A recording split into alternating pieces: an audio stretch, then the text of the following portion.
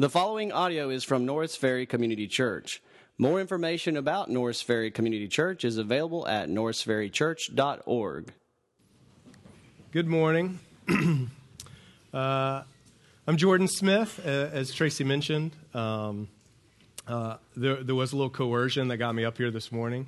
This is my second time to do this. About a year ago was the first time that I ever got asked to do this. Tracy asked me to do this. And then here we fast forward to this. So Tracy didn't tell you the whole story, how this happened. He was kind of like, so what's your calendar? What he didn't tell you is that I never gave him my calendar and avoided some text messages from him and some emails, like if you picked a date that you're willing to do this. And then what happened was one Sunday morning here, out there, he stopped my wife, Brittany, and said, hey, can you open your calendar real quick? And he's like, when is Jordan in town? She goes, he's in town these weekends. He goes, great, Jordan, you're doing this weekend. I'm like, awesome. This morning, we've been, over the last few weeks, we've been talking about the minor prophets, and Jared taught the last couple of weeks out of Micah. This week, we're taking an aside from where we've been because there are a lot of things going on in our church, and there's some things that have been changing in our church and some things that are going to continue to change. And as Tracy mentioned earlier, in this whole multiply 25 thing, if we forget this stuff this morning, then this is really like futility, everything that we're trying to do here at this church. Our mission statement as a church is, anybody? Yeah. Glorify God by loving Christ, Christians, neighbors, and nations. And there's a lot of things that we're doing, like the big dirt hole that's out here right now is because we love Jesus and our neighbor, so we're doing that. We're investing a lot in discipleship for resources and training for parents and for marriages so that we can be better disciples, that we can make disciples of other people. We're doing a lot of community outreach here in the Norris Ferry area, and with the hope that we're going to develop relationships, and we're going to share the gospel, and then ultimately that we will be helping to plant church or support churches or be part of churches outside of the Shreveport, Bossier area, or even maybe in this country.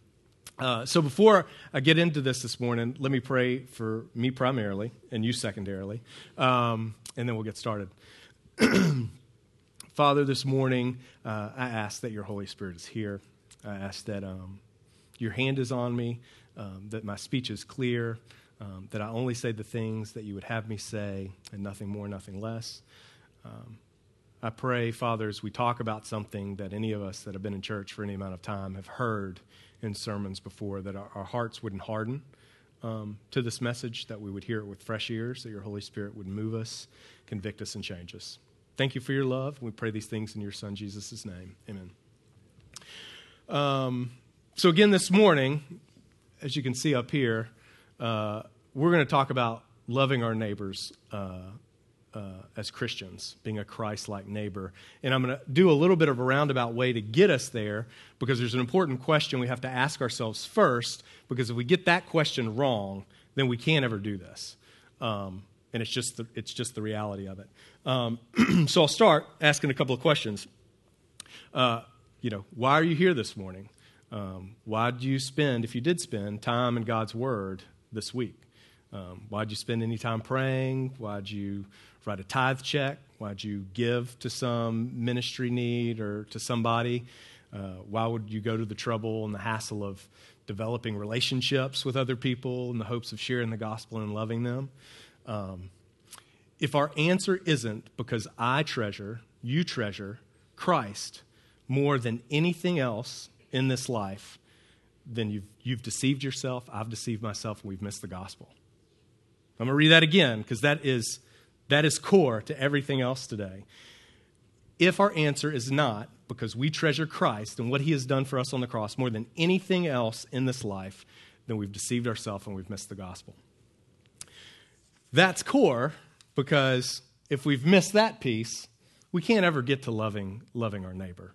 If we haven't experienced something for ourselves personally in a deep, deep heart level, this is an impossible thing for us to do. And this morning is just as much as a sermon or a teaching opportunity, is really like a personal confession for me. And I'll share why in a few different ways. But this is hard because this is a sermon. I've been in church my whole life. This is a sermon I've heard 100 times, probably literally 100 times. And our natural reaction for all of us in this room is to hear Jesus' words here and go, yeah, I've heard this. I'm good. And then we kind of move on. So I'm asking you this morning, please don't do that. Please don't check out. Please hear what the Word of God says and then examine your own heart. If we truly believe that we found the greatest treasure in all of history that all life has to offer in Jesus Christ, that is going to affect everything in our life. And it's certainly going to affect us loving our neighbors and our desire for our neighbors to know Jesus. And if it doesn't, then something is off, okay? And we'll kind of get into that here in a minute. I almost didn't use this example because it's really cliche, but it really gets the point across. But if I figured out a cure for cancer, right, but I kept it to myself and I didn't tell anybody about it, like at best you would say, Jordan's probably the most selfish person I've ever met. And at worst, you would go, Jordan is one of the most evil men who's ever lived on this earth. But if we're claiming that the gospel is true and that Jesus did what he said he did, that what our Bibles tell us he did, then that is far more important. And if we look at it in that lens, do we really love our neighbors? Are we willing to be uncomfortable, to have the awkward conversation, the awkward beginnings of a relationship, and do that? Over the entire gospel narrative, time and time again, people meet Jesus, they have a personal encounter with him, an intimate encounter with him, and they walk away changed forever. They leave, after their encounters with Jesus, they leave careers, they sell all their earthly possessions and treasures, they're outed by their family and kind of like rejected by their family and friends, all kinds of persecution, get imprisoned. Many of them are put to death because of their faith. Because they believe that they found something better than anything else. So I'm asking myself this morning, and I'm asking you, do you feel that way about Jesus? To not, well, it's really uncomfortable, I don't want to do it, but dying is no good, right? To selling all my earthly possessions, all the wealth that I have for the sake of the gospel, because it somehow furthers what God is doing in his kingdom here on earth. Matthew 13 tells us the kingdom of heaven is like a treasure hidden in a field. When a man found it, he hid it again, and then in his joy he went and sold all he had and bought that field. Again, the kingdom of heaven is like a merchant looking for fine pearls. When he found one of great value, he went away and sold everything he had and bought it. So that's got to be our first question this morning. Do I love and cherish the gift of Christ? Again, we can't move on if that isn't taken care of. And it's funny, as I was, I've been preparing for a few weeks now on this, and I was going back to God's Word and reflecting on why are all the reasons that I struggle to love my neighbor well, and some of the very selfish answers and excuses that I come up with. I was just reminded of how incredible the gospel message is. And in fact, earlier this week, I was having dinner with a few friends of mine at one of them's house and was talking. He was like, how's the sermon preparation? I'm like, it's good. Man, there's so many. This would be like a series that we do. I'm trying to talk about it, in 30 minutes or less, maybe a little more. And I just keep getting revved up and hung up on how good the gospel is and how I forget. And I feel so ignorant and foolish and childish, forgetting how good that is. And I said, and I may end up just going on this rant about how incredible the gospel is and what Jesus has done for me. He goes, there's worse places to end up if that's where your sermon goes. But I want us to talk about our neighbors, because everything that we're talking about trying to do as a church by 2025 is really about us growing in our love and affection for Jesus and sharing that with our neighbors. Scripture tells us that a great indicator of whether we are growing in our love for Christ is, are we growing in a love for other people? Okay? These are not mutually exclusive things. So Tracy read Luke 10. I'm going to read it again with a little explanation, a little different emphasis. So bear with me. On one occasion, My Bible says an expert of the law stood up to test Jesus. Teacher, he asked, what must I do to inherit eternal life? What is written in the law? He replied. How do you read it? He answered, love the Lord your God with all of your heart, with all of your soul, with all of your strength, and with all of your mind, and love your neighbor as yourself. You have answered correctly, Jesus replied. Do this and you will live. But he wanted to justify himself. We'll come back to that. So he asked Jesus, well, who is my neighbor? And Jesus replied, a man was going down from Jerusalem to Jericho when he was attacked by robbers. They stripped him of his clothes, beat him, and went away, leaving him half dead. A priest happened to be going down the same road, and when he saw the man, he passed by on the other side. So too a Levite, when he came to the place and saw him, passed by on the other side. But a Samaritan, as he traveled, came where the man was, and when he saw him, he took pity on him. And he went to him, and he bandaged his wounds, pouring oil and wine. And then he put the man on his own donkey, brought him to an inn, and took care of him. The next day, he took out 2 denarii and gave them to the innkeeper. He said, look after him, and when I return, I will reimburse you for any extra expense you may have. Which of these 3 do you think was a neighbor to the man who fell into the hands of the robbers? The expert in the law said, the one who had mercy on him. Jesus told him, go and do likewise. It's really important to hear what's going on. This is an expert in the law. So this is think Pharisee, think Sadducee, like all these kind of words we hear happen in the gospel. The men of the church who really knew all of God's law. Okay, these were men who were professional. Let me tell you about the love of God and God's mercy and all of these things. And he asked this question, what's the most important? Because they're trying to trap Jesus, right? And then when Jesus tells him, you've answered correctly, he said, well, who's my neighbor? Now, we do that exact same thing. I do that exact same thing, so I'm assuming you probably do. I look for a way to justify myself immediately. He wanted to be able to check all the boxes. He wanted the perimeters. Here's what the expectation is. Here's the requirement of the law. I want to be able to mark the box that I'm good. And Jesus doesn't let him do that. He paints this picture of the Good Samaritan, a story we've all heard, to really get to the heart of it. So for those that aren't familiar, really quickly, a priest came by. So the man that was traveling from Jerusalem to Jericho would have been an Israelite, a Jewish man. And as he's going along, he has this terrible thing that happens. He's laying in the side of the road in the ditch.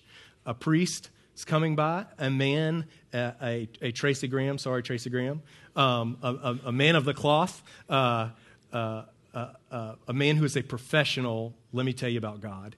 And he sees it, and he avoids him. Now, the story Jesus doesn't tell us why he did, but if we think about the excuses we make in our own life when we see a need and we don't meet them, we probably figure that out.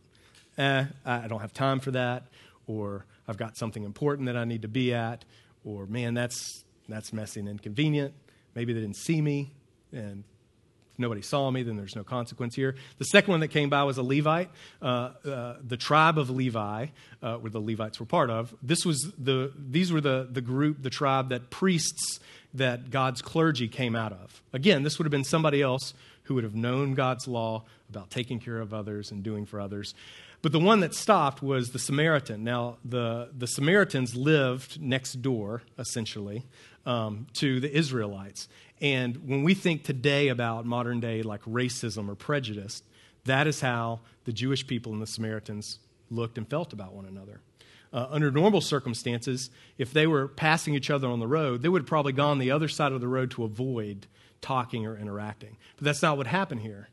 The Samaritans saw him, had mercy on him, inconvenienced himself. We don't know where he was headed, but it certainly took time and specifically took him money to take care of this man. And not just, here's $5, I'll see you later. He was going to come back. He was invested enough to come back and check on this man and make sure that he had all the care that he needed.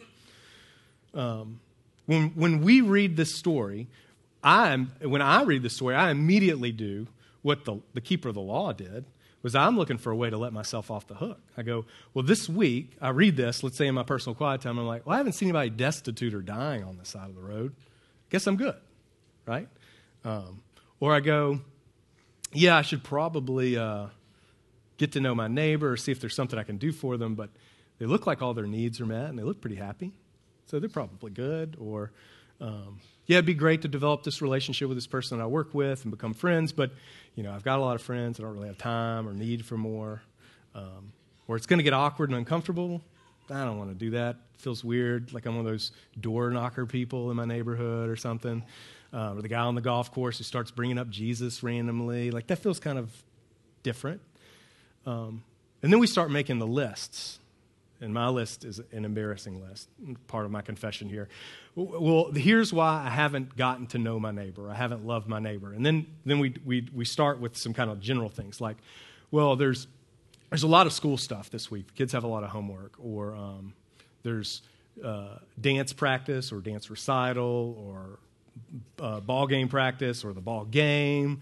Or there's that work thing I have to do. Or maybe it's even something like, I have community group, so I don't really have time this week. That was my free night, and I have community group. This is part of the personal confession. Me and my wife, Brittany, have lived in the neighborhood that we live in now for right over a year. And a few months ago, when the Holy Spirit started convicting me heavily about this, I was thinking, I was like, we've been here over a year now, and I haven't had a single neighbor over to my house for dinner. Now, I know all their names most days, but I haven't done the most basic thing that we do in the history of the world from a hospitality, lovingly inviting somebody. We just share a meal with them. And then I go, well, why haven't I done that? And I'm like, man, we've had a lot going on with our community group. This is the epitome of this. Every week, I would leave my neighborhood, drive by my neighbors that I have not made the effort to get to know, and drive to another neighborhood across town to talk to them about Jesus. Like that, if that doesn't feel wrong on some level, then again, what are our hearts thinking about? What are our hearts focused on? What is really our priority? The reason that I find myself thinking and acting this way, and probably you do, is because I really don't love my neighbor. If I'm being honest, probably don't love my neighbor. And if I do, I certainly don't love my neighbor like I love myself, which is what Jesus calls me to do. There's no way to kind of like soften that blow. That's what our scripture tells us to do. Matthew 22, verses 34 through 40 was the greatest commandment passage. It was very similar to the Luke 10. Hearing that Jesus had silenced the Sadducees, the Pharisees got together. One of them, an expert in the law, tested him with this question, "Teacher, which is the greatest commandment in the law?" Trying to trap Jesus. Jesus replied, "Love the Lord your God with all your heart, with all your soul, with all your mind. And the second is like it. The second is like it.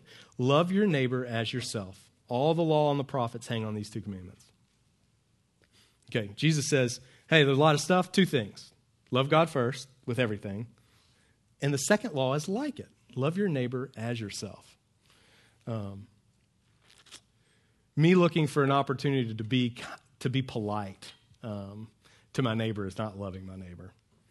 We won't get into too deep in that today because, again, we should spend a lot of time thinking about this and praying about this. But what does that mean to really love our neighbor?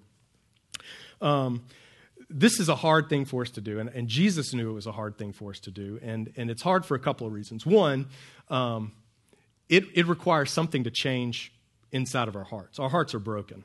And if you're not in Christ Jesus today, or you don't know Christ today, then this is an impossible thing. You can't ever and will never be able to love your neighbor like Scripture calls you to because you haven't experienced that same sacrificial, unconditional, extravagant love. So that's the first reason. The second reason, for those of us who do know Jesus, it's hard because we have to constantly do battle with our own selfishness, with our flesh. We have been called to carry on the same work that Jesus was doing while he was here. And our flesh finds a lot of reasons and excuses for not doing that. But most of the time, that is because all of those reasons and justifications are because our eyes and our hearts are not focused centrally, firstly, on the gospel and what God has already done through Jesus in our lives and what he's promising us in our future for those that are in Christ Jesus.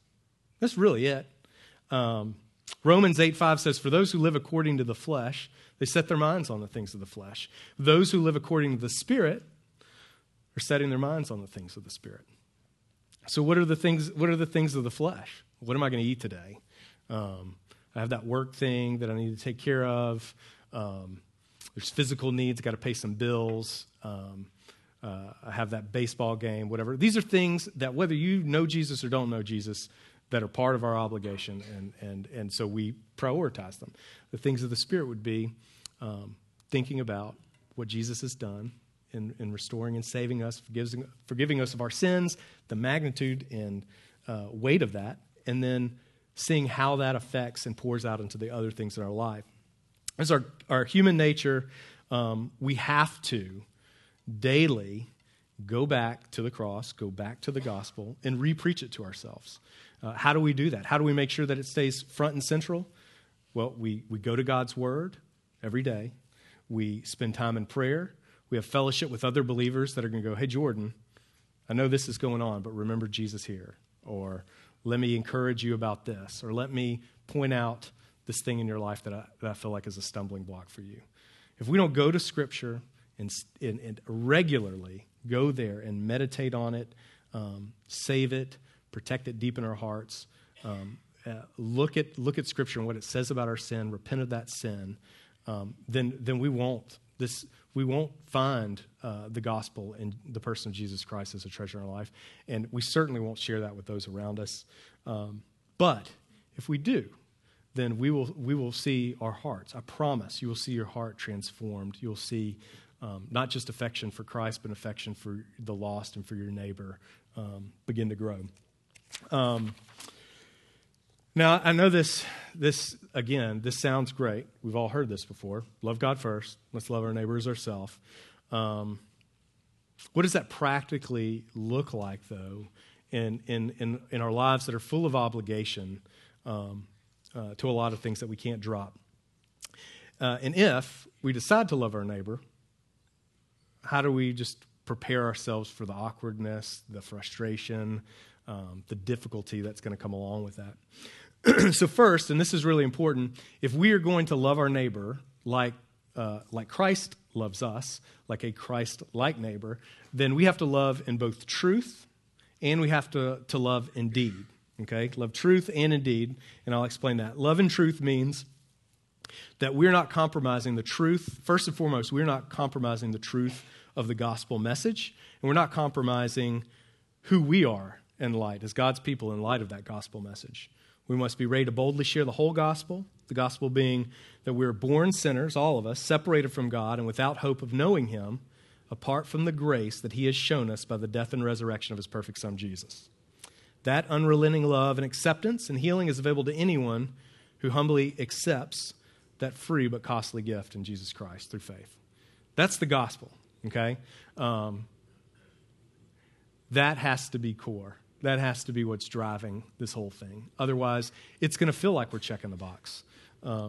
Secondly, though, we have to love indeed because Jesus did this too. Jesus was giving the words of eternal life, of everlasting life, of the fountain of life to the people he interacted with, but he was meeting real needs, meaning he was loving them indeed. And that's the way we have to serve and love our neighbors. We see real problems, and we do something about those problems. It's pretty simple. It's really difficult. This could be a physical need. You notice somebody's lawn needs to be mowing. You have a conversation and realize somebody needs their kids watched for a couple hours while they take care of some things.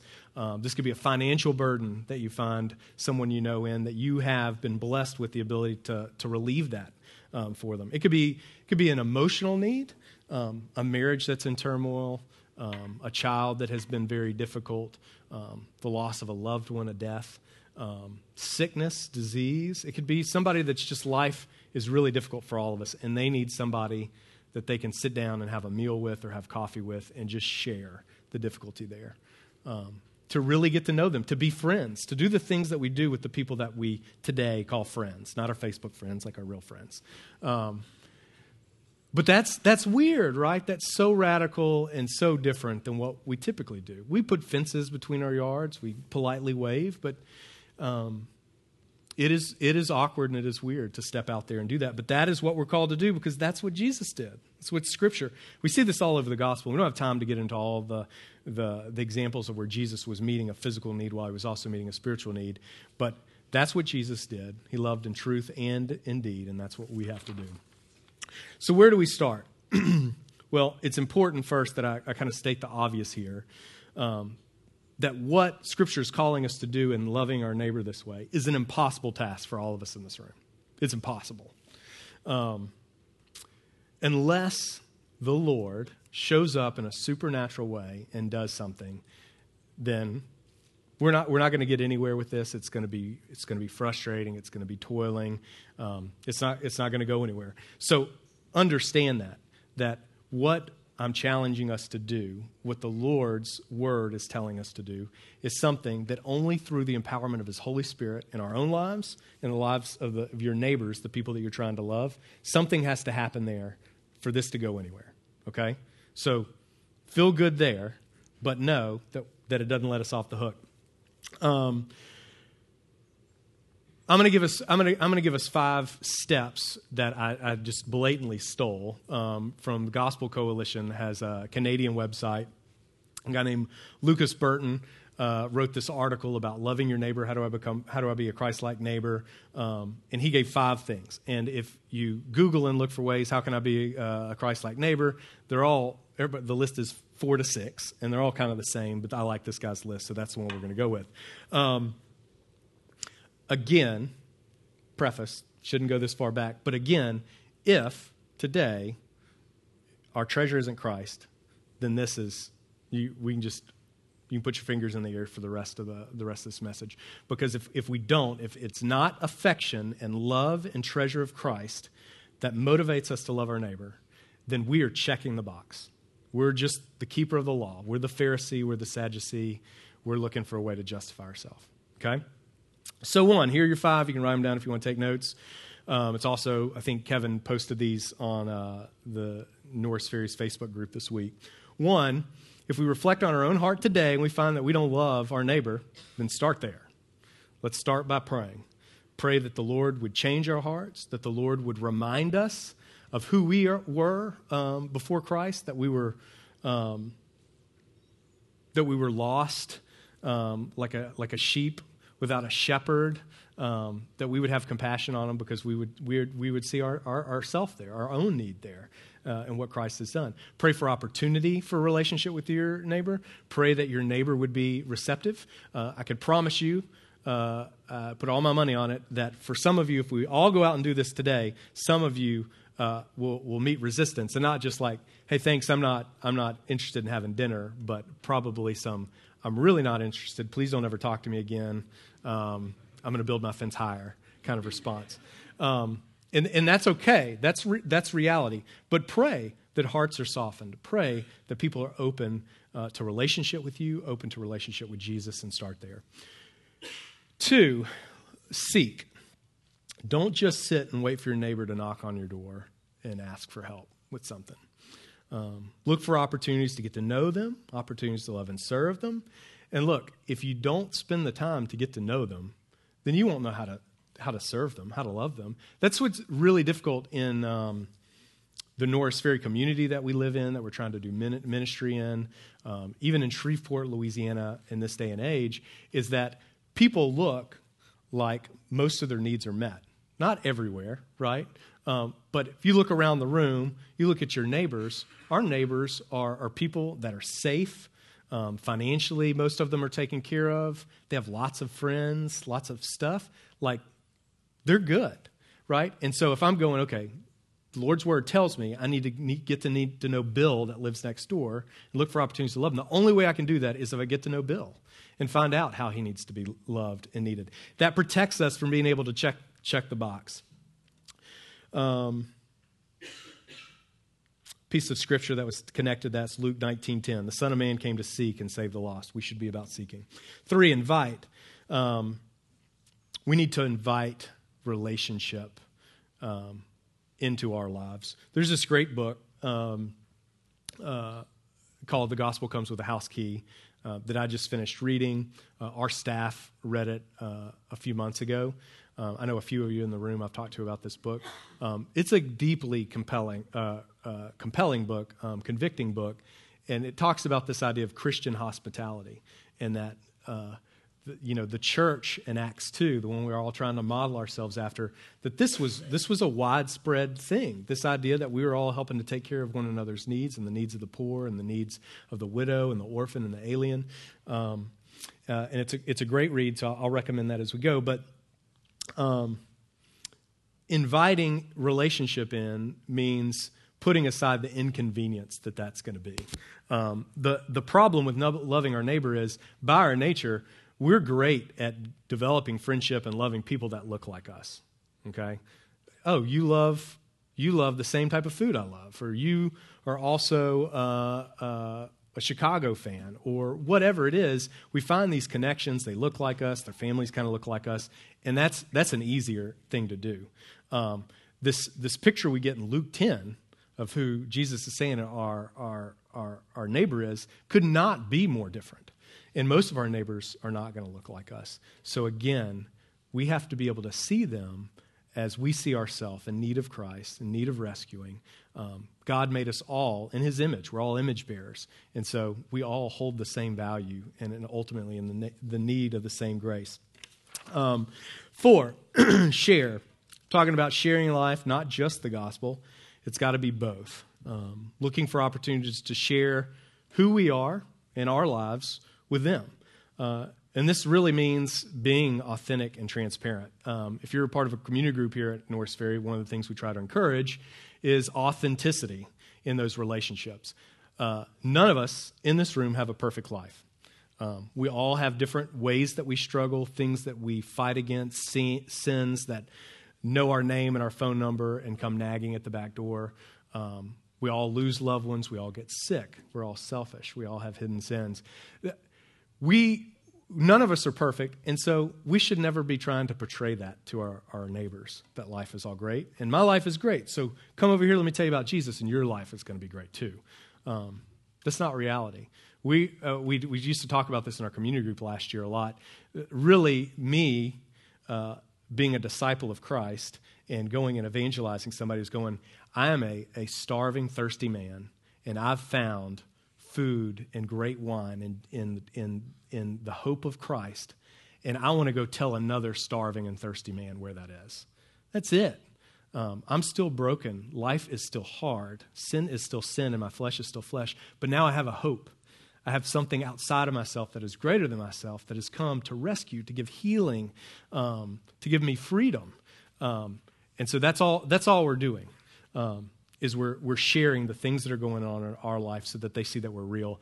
The most awkward people I've gone to church with or that I've known that were other believers that I've had the hardest time connecting with in my life are the people that look like things are perfect. Because I'm looking at them, I'm going, man, I really cannot relate to who you are and what your Jesus is. Because my life is messy. My life is hard. I can't even begin to relate to you or to connect to you on that level. And because it feels wrong, because we know it's not real. So it's okay. We should feel okay about sharing who we are in our whole lives. Messy house, screaming at the kids, the whole 9 yards. Let's be real with other people and share our hope there. Lastly, number 5 is invest. Okay? This means that we're not treating our neighbors like a project. Okay? Again, this is what my heart does. When I read a message like this about Jesus telling me that I should be about sharing the gospel, I should be loving my neighbor, whatever, I go, okay, who can I invite over this week? And then I can share the gospel with them, and then I can check that box. Like, it's done. So, like, some of you might come to church next week and go, Tracy, I had this awesome conversation with a neighbor. We're sitting in the backyard, told him about Jesus and about our church. It was awesome. Tracy goes, that's great. Where are they at now? I was like, I don't know. I haven't talked to him again since I did the thing. That's all I have to do, right? That's the expert of the law. He's looking to justify himself. What about the guy? Are you willing today, because you treasure Jesus and love Jesus so much, that you have the neighbor who's difficult, grumpy, maybe just mean, curses at the dog and the kids, that you talk to about Jesus and says, I'm not interested in the Jesus thing, but then you see an opportunity to love and serve him afterwards, and then you go do it. Good enough. Oh, man, hey, look, cast me off, dirt off my shoes, right? Like, it's not my problem anymore. I did what I was called to do. That's not what Jesus did. That's not what we're to do. We're to continue to look for ways to love and serve our neighbor.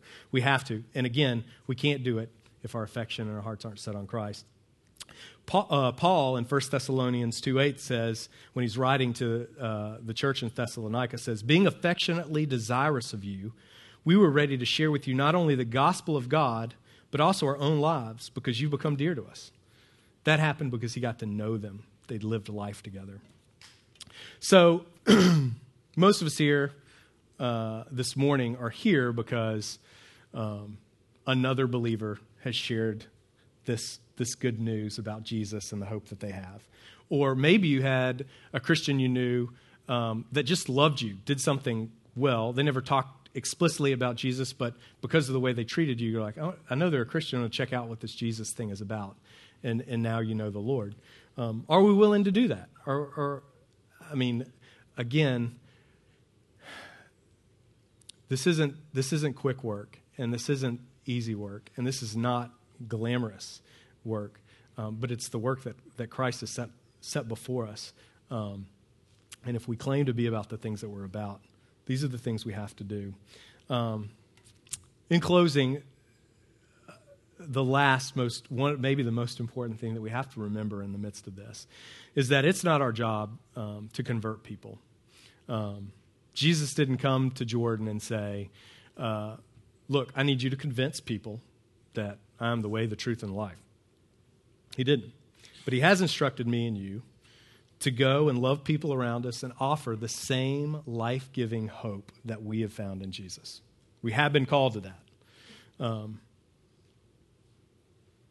We have to live and act in a way, in obedience, in a way that God will be glorified in His sovereignty, trusting in faith that the Lord's sovereignty will prevail in the midst of the things that we're doing. It is us acting, taking the step on faith, just like we do for our own salvation. Whether people accept or reject our love, our act of service, the love of Jesus, is of no consequence to our calling. God's work is to change people's heart.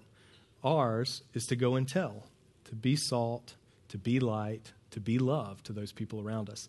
And we can't, again, we can't do that if we aren't deeply in love with Jesus. So today, this is my encouragement to you. This is what Scripture has charged us to do, is to ask ourselves that hard question. One, do I truly treasure Christ above all else? If the answer is no, ask Him to show you why. Confess it. Repent of it. Today, tomorrow, the following day, until our affections turn towards Christ. If today you find no affection for your neighbor, no love, no compulsion to share the gospel with them, ask that the Lord would remind you, that He would soften your heart. He would remind you of what has already been done for you, that your sins have been forgiven. You didn't deserve it. That you have hope, eternal, everlasting, that you don't deserve. That you have found healing. You've found safety and security in a community of believers that are all trying to love Christ better together.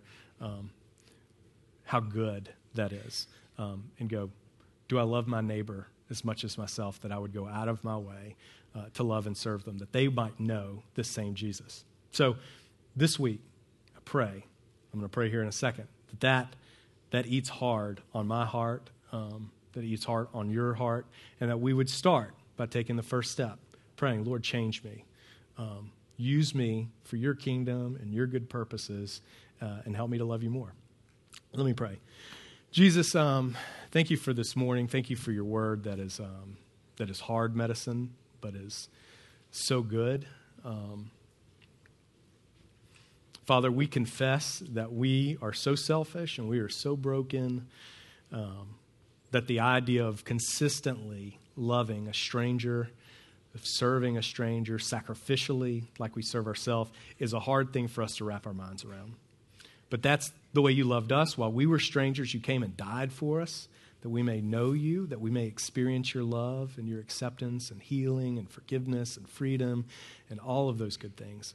I pray that this morning that we would all be deeply stirred and reminded of how good you are, Father, how good the provision of your Son, Jesus, is, and that would change, something would shift deep inside of us to where that would overflow, that would spill out and affect everything that we do, and especially the way that we love other people, that you would go before us, prepare relationships that may happen tomorrow, that may happen next year, that you would prepare our hearts to be generous, and that you would begin doing the work that only you can do, which is changing our hearts and changing the hearts of the people around us. We thank you, Jesus, and we ask and pray all of this in the power of your name. Amen. Thank you for listening to audio from Norris Ferry Community Church, located in Shreveport, Louisiana. Feel free to make copies of this message to give to others, but please do not charge for these copies or alter the content in any way without permission. For more information about Norris Ferry Community Church, please visit us online at norrisferrychurch.org.